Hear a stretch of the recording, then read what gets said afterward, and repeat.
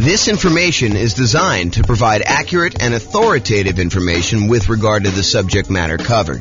It is offered with the understanding that the presenters are not engaged in rendering legal, accounting, or other professional services. If legal advice or other expert advice is required, the services of a competent professional should be sought.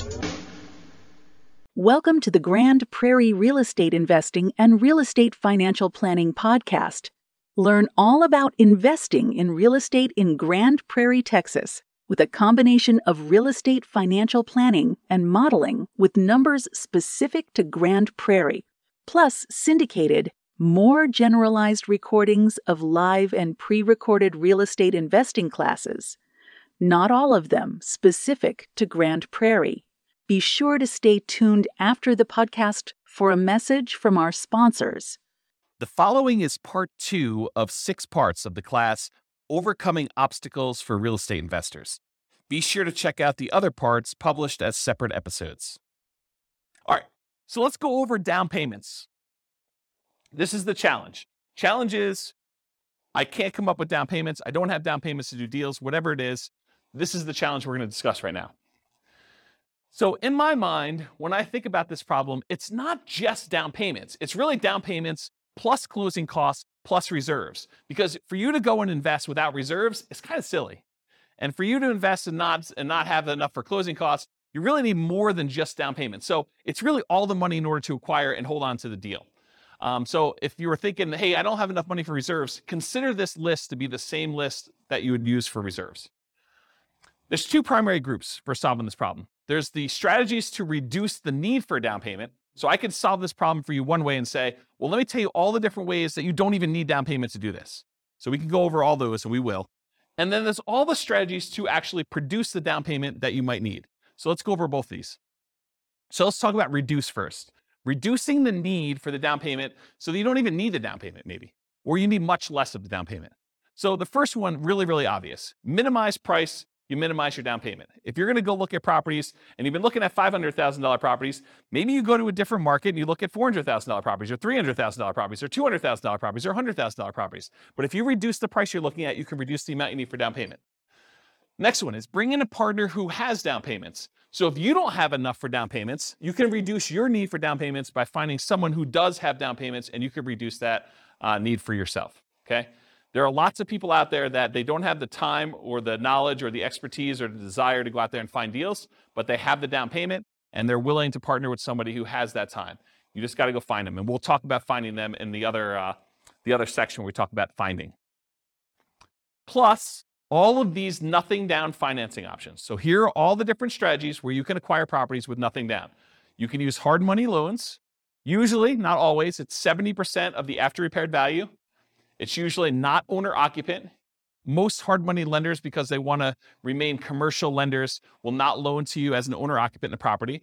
They tend to be shorter term. You're not usually getting hard money loans, or you're not usually wanting to have hard money loans for more than 6 months at a time, something like that. They can be a little bit longer. They can be a little bit shorter, depending on who you get it from. They're usually at a higher interest rate, and they're often used for doing strategy where you do the BRRRR strategy. If you watch the whole class we did on the BRRRR strategy, buy, rehab, rent, refinance, and then if you have the 4th R there, it's also repeat. So you can do strategies for that. So hard money is one strategy you don't need to have down payment. Some hard money lenders might ask you for a down payment, but most of them are not, or they're going to have limited ones. Private money and hard money are different in that hard money are people that are in the business of loaning money. So, they're used to making real estate loans secured by the property. Private money is when you go have a Thanksgiving dinner and you talk to grandma and she's like, I got my money in a CD and it's earning 1%. And you're like, I'm flipping houses and I'm paying someone 9%, 10%, 12%, 15% in order to borrow the money there. She's like, man, I would be happy with 5%. And you're like, grandma, you got a deal. I will go ahead and borrow money from you and I'll pay you 5%. And so now you have a private money lender, someone that you know. That's part of the definition. It's usually someone that you already know who's willing to loan the money for that. And the terms are going to vary wildly because it's a private loan between friends and family usually. So it's really up to you and how you negotiate that, whether it's interest only, whether it's, all the money's out all the time. If you use it and give it back and pay it back, if it's, higher interest rate, lower interest rate, the term of the loan, All that's negotiable because it's a private individual and you're negotiating all the details yourself. And those can also be used for that BRRRR strategy that we've covered before. And then another nothing down loan, USDA loan. USDA loans is U.S. Department of Agriculture. They are rural properties only. So you have to be in an area that is qualified for USDA. You can look it up on the USDA website as to whether or not whether a particular house is in the USDA area. Around here, one of the cities is Windsor. That actually qualifies for USDA. I think parts of Greeley do. Wellington does. So Severance does. So those types of cities, they have to be pretty rural in order to qualify for those. But those are true nothing down loans. You do need to own or occupy them. So you're probably doing something like a nomad strategy for doing USDA. A nomad strategy is where you move into a property, you live there for a year, you get owner-occupant financing, which is lower down payment usually, and much better interest rates. A lot of times you'll have PMI if you put less than 20% down, which is fine. You calculate that in, and usually it's still better.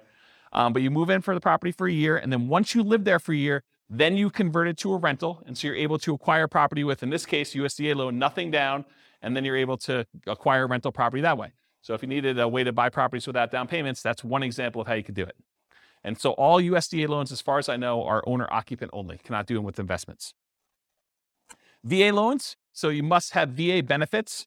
You must have served in the military or had some very close family member. I think spouses can get VA benefits, especially if their spouse passed. I don't know the exact criteria, but I think it's stuff like that. But you have to have VA benefits to do it. That is also a nothing down loan program. It's probably one of the best loan programs out there, honestly. And it's not like you need to be in a specific area. It's not like a rural property. It's you, the person, needs to qualify for the VA financing. And so you can buy those with nothing down. And they can also be used for multifamily. So if you want to do a strategy like the nomad strategy or house hacking strategy where you're living in the property and renting out other parts of it, you can use the VA loan in order to acquire single family homes or duplexes, triplexes, or fourplexes if you want to acquire those. And so you can acquire property, nothing down, and then rent out a duplex, triplex, or fourplex. You can't do 5 units or more. Those are considered commercial buildings. Okay?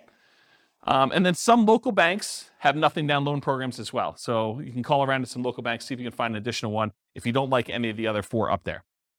Any questions on nothing down financing?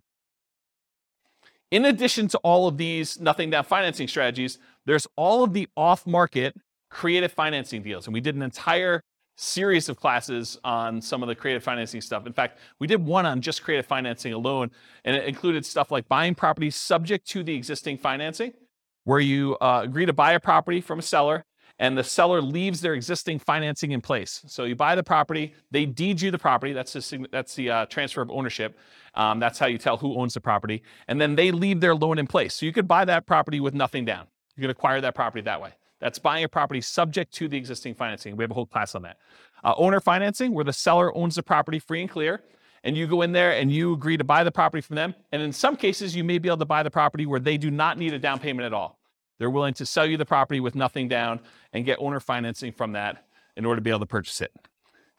All the lease option stuff, so you lease the property and you have the option to buy it. You agree to rent the property from somebody, and you have the option to buy it in a year or two. And with some of those, you could probably buy them with little or nothing down.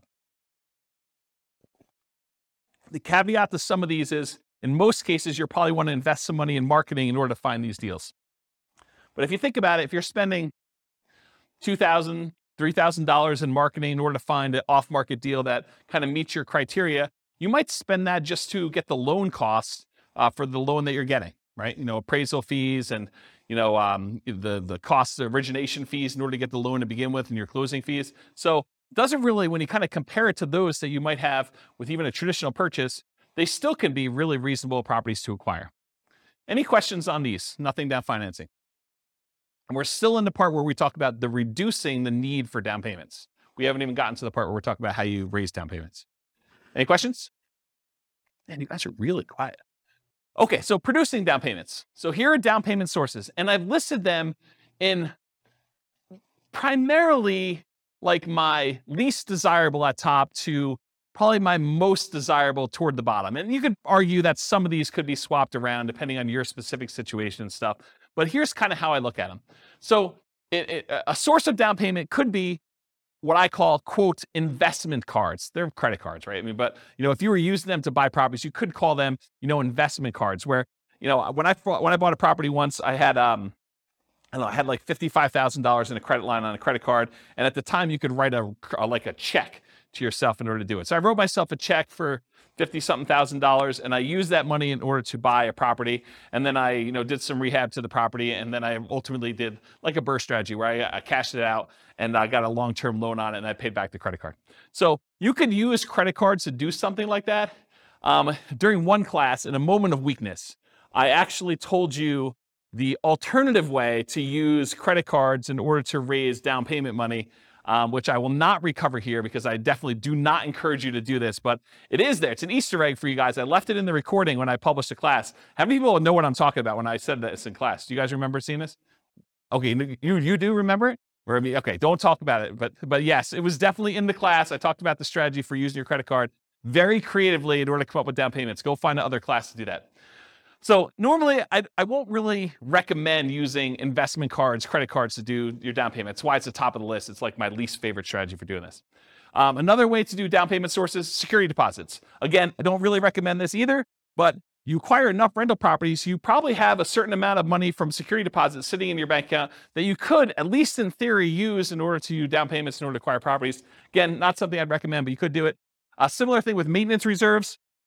If you're keeping 6 months or 12 months worth of reserves per property in the account, and you've got just sort of sitting there, some people may be tempted if the right deal came around to say, look, I'm going to temporarily go really lean on my reserves and use part of these in order to go fund the purchase of a down payment on a new property in order to acquire it because the deal's so good and I don't otherwise have the down payment. And then I'm very aggressively going to replace those maintenance reserves with money. And if things really, really got bad, I do have extra source of reserves somewhere else. Maybe it's a credit card or maybe it's a line of credit, or maybe it's a HELOC or something like that. So you could do something like that.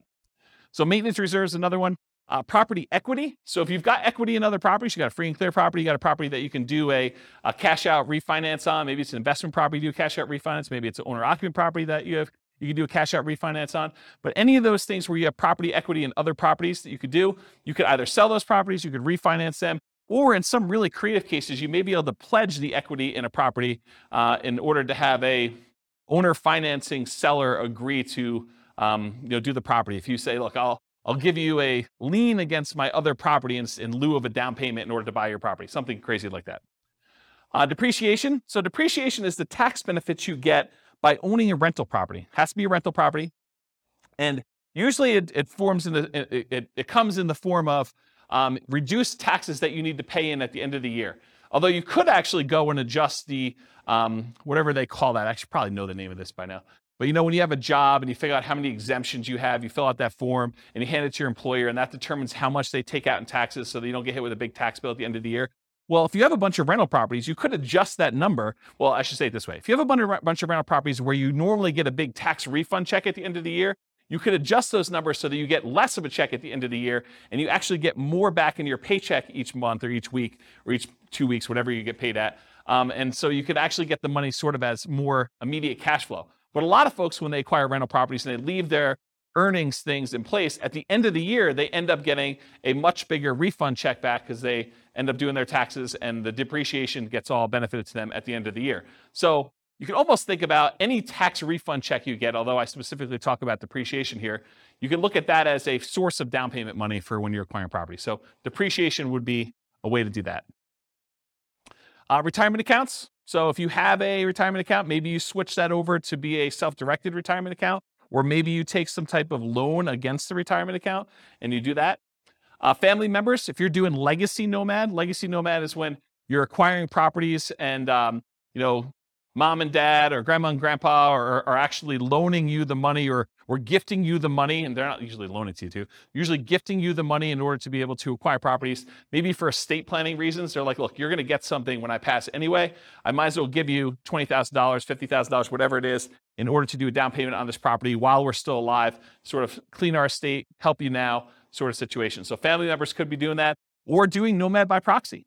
Maybe mom and dad want to invest in real estate and you're willing to be the person that moves into the properties and you guys agree you're going to split the property 50-50 or whatever you agree to. So your part of it is you move into the property, you live there for a year, mom and dad provide the down payment for you, and now you're a 50-50 partner with mom and dad in a property where you're doing nomad. We call that nomad by proxy as an example. So that's another one, family members. Sell stuff you don't need or want. I'm sure you guys got a lot of stuff that you don't need or want. I mean, you could sell it. You could raise some money pretty quickly with that. May take some effort, but that's something you could do. And if you're going to be nomading, that's super helpful to actually get rid of all the clutter so you don't have to move it all. Now we're getting to the normal ones, right? You guys should have thought, you should have saw this one coming. Saving money, okay? From a regular job, from a part-time job, maybe you go get an extra job, and the extra job money is the one you use for saving up for down payment. Maybe you start a side business to kind of build your retirement or build your fortune or doing something like that. That's an example of just ways to save money. Partnering, so go find a partner who has the down payment and be able to do deals that way. And then rents on properties, including house hacking.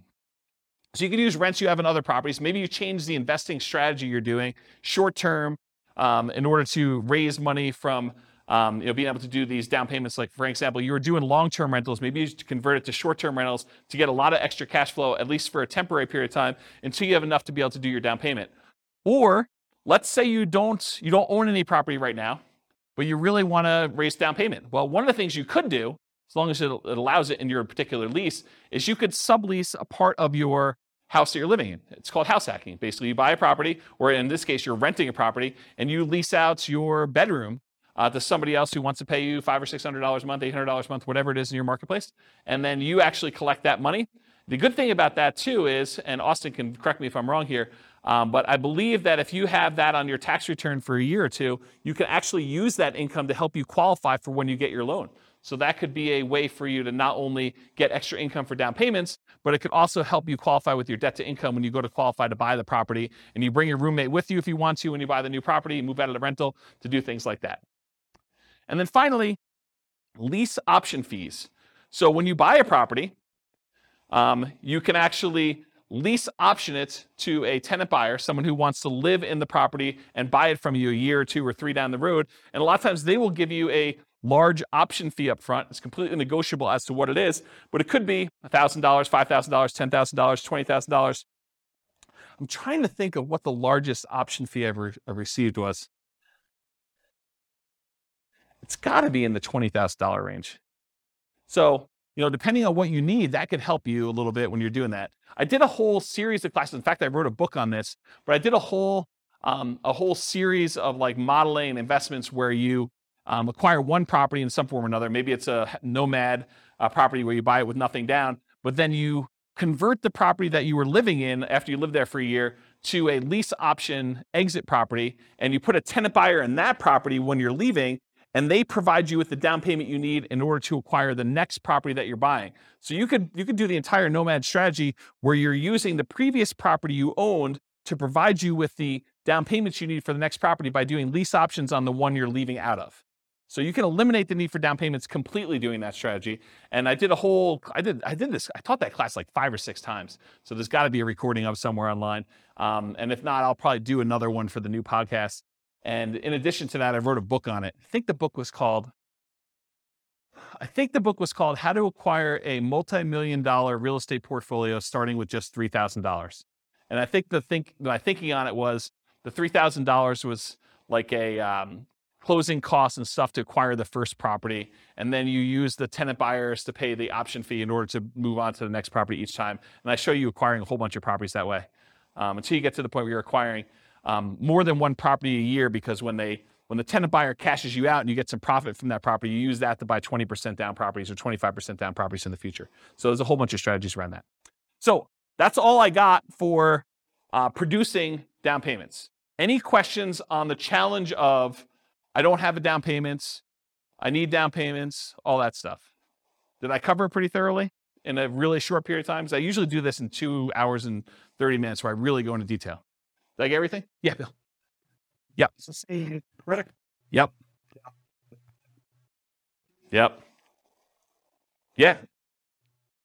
No, because you have to be able to cover the payment out of there, or you got to think to yourself, look, either the property needs to support the down payment or the monthly payments on the credit card, or you think to yourself, okay, the monthly payments I'm paying on the credit card are the savings rate I'm doing in arrears. Like I already bought the property. Now I'm kind of having to make up the savings that I didn't have in order to come up with the down payment to begin with. And so you're paying that out of whatever else you have. Maybe some of it's from cash flow on the property acquired, but the rest of it's coming from you until you pay that thing off. So no, I don't think oftentimes that makes a lot of sense.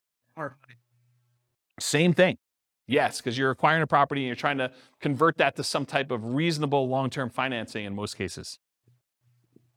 No, the security deposit one is, most of the time you never have to come up with the security deposit unless they leave the property in bad condition and then you keep it anyway, right? And then you got to come up with the repair money instead. But the security deposit, when you get another tenant in, they give you another security deposit. You usually have a period of time, 30 days, 60 days, whatever it is in your marketplace, in order to have to give that other security deposit back. So you get the new one in, you're sort of replacing it. It's an accounting entry more than anything else. So that one is a little bit different than the hard money and the investment credit cards sort of things. Yes. Okay, so what she's talking about is, what she's talking about is if you are a licensed real estate agent, that is required. You must keep it in a separate trust account to do that. If you are not licensed as a real estate agent, you do not need to keep it in a trust account. It's not a bad idea, but you do not need to. It's not required by law. Yeah. But as a licensed real estate agent, you absolutely are. Are you licensed? Yep. If you are licensed, regardless of whether you do property management, you must do the escrow account. Yeah, including security deposits. Even if it's just for your own property and you only got one, you have to keep it in an escrow account. Yeah. Any questions? All right, cool. A lot of these require you to already have that. Some of them do. I mean, investment credit cards does not. Retirement account does not. Family members does not. Sell stuff does not. Saving does not. Partnering does not. Lease option fees do not. I mean, you can use lease option fees when you're buying the property that you're moving into. You could go advertise to find a tenant buyer up front and say, look, pick any property from the MLS. You're going to need to come up with the down payment, but I'll sign for the loan and we will apply that towards your purchase. Right? You could do that. It's a much more unusual person to find, but we're not looking for trying to do this a million times, right? This is like jumpstart it, and I don't have the down payment to get started. I could do that type of marketing until I find that one person, and in the meantime, I'll look at all these other strategies at the same time. Remember the wall example? This is like, let's solve it, okay? So yeah, I'd say half of them do, right? About that. I mean, maybe I'm off by one or two, but it's not that many. You can count them up and tell me if I'm off, but right? It's sort of like thing. Yeah. All right, cool. Any other questions on this? Is that helpful? That's solve your problem. No? No? Yeah. Oh. Yeah. You could borrow against your own life insurance policy.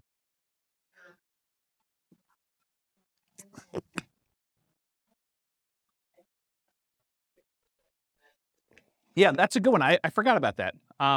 If I remember to listen to... Yeah. I should have known that too. I've got a client who does that. Yeah, I probably should have listed that on my list. If I ever listen to my own recording or for some reason somebody was willing to email me to remind me to do that, that'd be great. And I will definitely add that to my list because that's when it should be on there. Yeah, that's awesome. Thanks.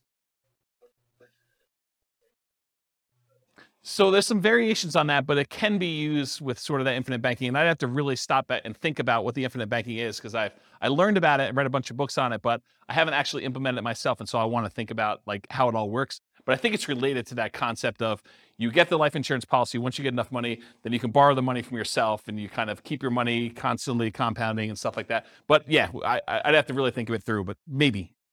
The definite maybe on that one. Yeah. Cool. Any other questions? This concludes part 2 of 6 of Overcoming Obstacles for Real Estate Investors. Listen to the next episode, part 3 of 6, on overcoming negative cash flow. With home prices up, mortgage interest rates up, and rents up, but not quite enough to counteract the higher prices and interest rates. Cash flow on rental properties in Grand Prairie is harder than ever. Book a call with the Real Estate Financial Planner to apply our proprietary 88 strategies to improve cash flow on your rentals. See the show notes for a link to schedule your call and improve your cash flow today. If you're a real estate agent, lender, or professional in Grand Prairie that wants to help our real estate investor listeners, consider reaching out to learn about collaboration opportunities with this podcast. We'd love to add more value to our listeners by having you assist our investors buy, sell, and finance their real estate investments. See the show notes to schedule a call to discuss collaboration opportunities